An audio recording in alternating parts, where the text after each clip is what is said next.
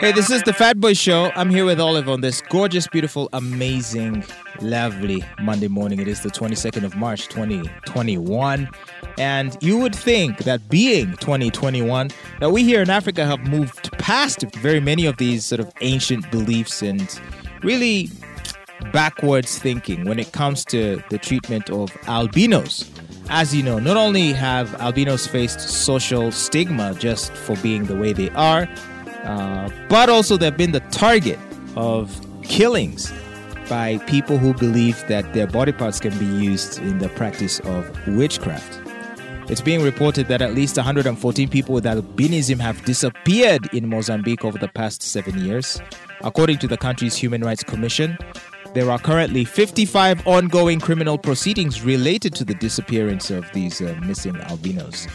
People with this condition are often killed in East and Southern Africa, their body parts used in charms which are believed to bring luck in love and fortune. So can you imagine? So think of a scenario where you're happily in love with someone, and the reason you're in love is because they used a charm made by an albino body part. How would you feel if you found that out? If your partner told you, honey, by the way, the reason our relationship has been so great is because I sacrificed an albino and I've been wearing his charms. Would you be like, oh, honey, that's great? No, for me, my stance on witchcraft in general is that the minute I find out that someone I know actually deals in that stuff, we are done. A woman did try to bewitch me one time. And I was rescued by my maid who saw her. What? Yes. So basically, this person was... it's a very, very funny story. I don't think I've ever said it. Was the person trying to put something in your meals? Yes. So we were going through a very, very rough patch. And I was sort of getting exasperated and fed up. And believe it or not, I was trying my best. It's just I was just unsuccessful in reaching some sort of compromise where we could sort of work things out. The person was just constantly critical of everything I was doing, and rather than to want to work things out, the person just, their animosity towards me increased. And so I guess in my head I'm like, I guess this can't go on, right? So I'd actually indicated an interest to end things. And she didn't want that.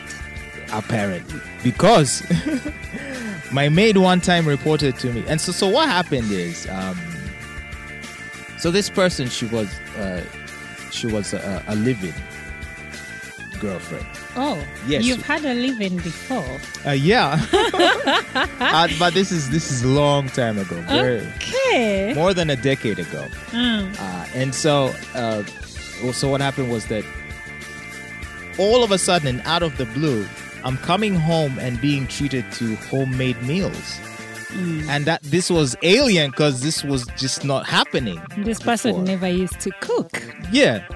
Obviously, as all girls do, in the beginning, they're very sweet and charming, and they'll whip up a few things for you to make you think that they like to cook. But once they get settled in, that goes out the window, as it did in this case. And so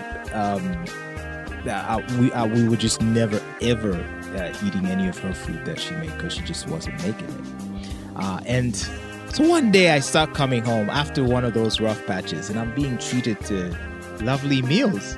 And you're like, someone is trying. I'm like, wait, we had a terrible, terrible argument yesterday. And then you cooked. And here I am, and there's this well, I guess she's trying to say sorry. Maybe I should give her a chance. So you were not suspicious at all. I was like, wow, maybe she has realized the errors of her ways. And she's trying to be a better partner. And I ate it very happily.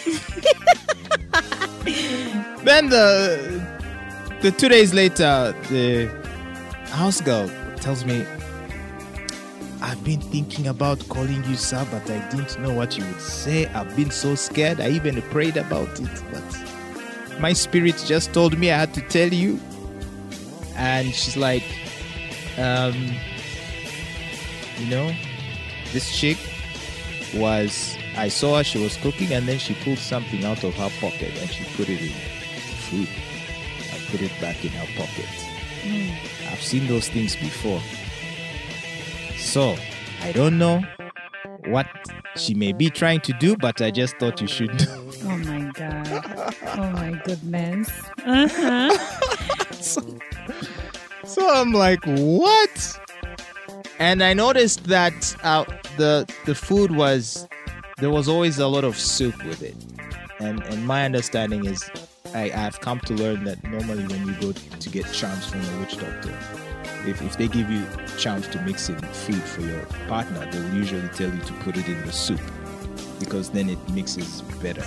Right? In the soup, yes. And what I knew most is that most people put it in ginat paste. Basically, to make it harder to detect and easier to ingest. So I was subjected to and that. in tea, black tea. You know how you put ginger, Oh, yes. bay leaves, cinnamon. Yes. And so, I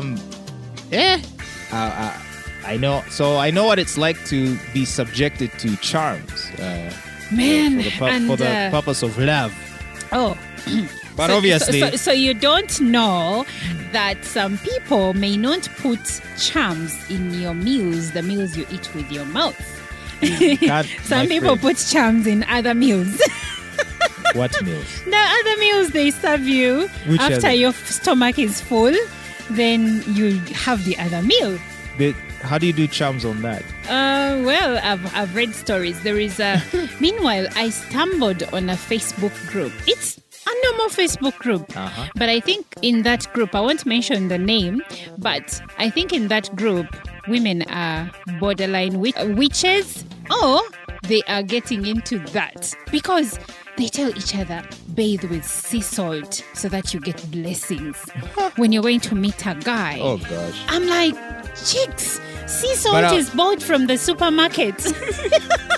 But I'll tell you something funny, and I think this is the appeal of witchcraft, is it's ultimately a psychological game.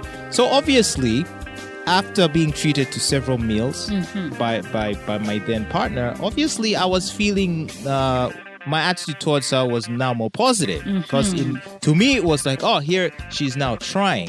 Perhaps she's trying to make amends. She's trying to change. So you also try to reflect and be like, maybe I need to change a few things myself. Yes. So then there was an obvious improvement in the relationship for that period of time. But of course, in her head, she's probably thinking, wow, these charms are working. And that's the thing. That's the trick they pull. I've had stories where women have been told when you go back home, even if he does ABCD, bite your tongue. Then cook a meal. Make sure, probably put this in his breakfast. That means you'll have to cook the breakfast. Yes. Then put this in his lunch and dinner. And be clean and when he it has to be made by you. Exactly. Not the made by you. Thank you. So be clean when he comes home so that you're inviting. But these are things you're supposed to do in your relationship even without the charms. And your man will somehow be inclined to you. You remember the story of stone soup as a child? Where a guy goes to a village and he asks, is there any food here? And everyone says, no.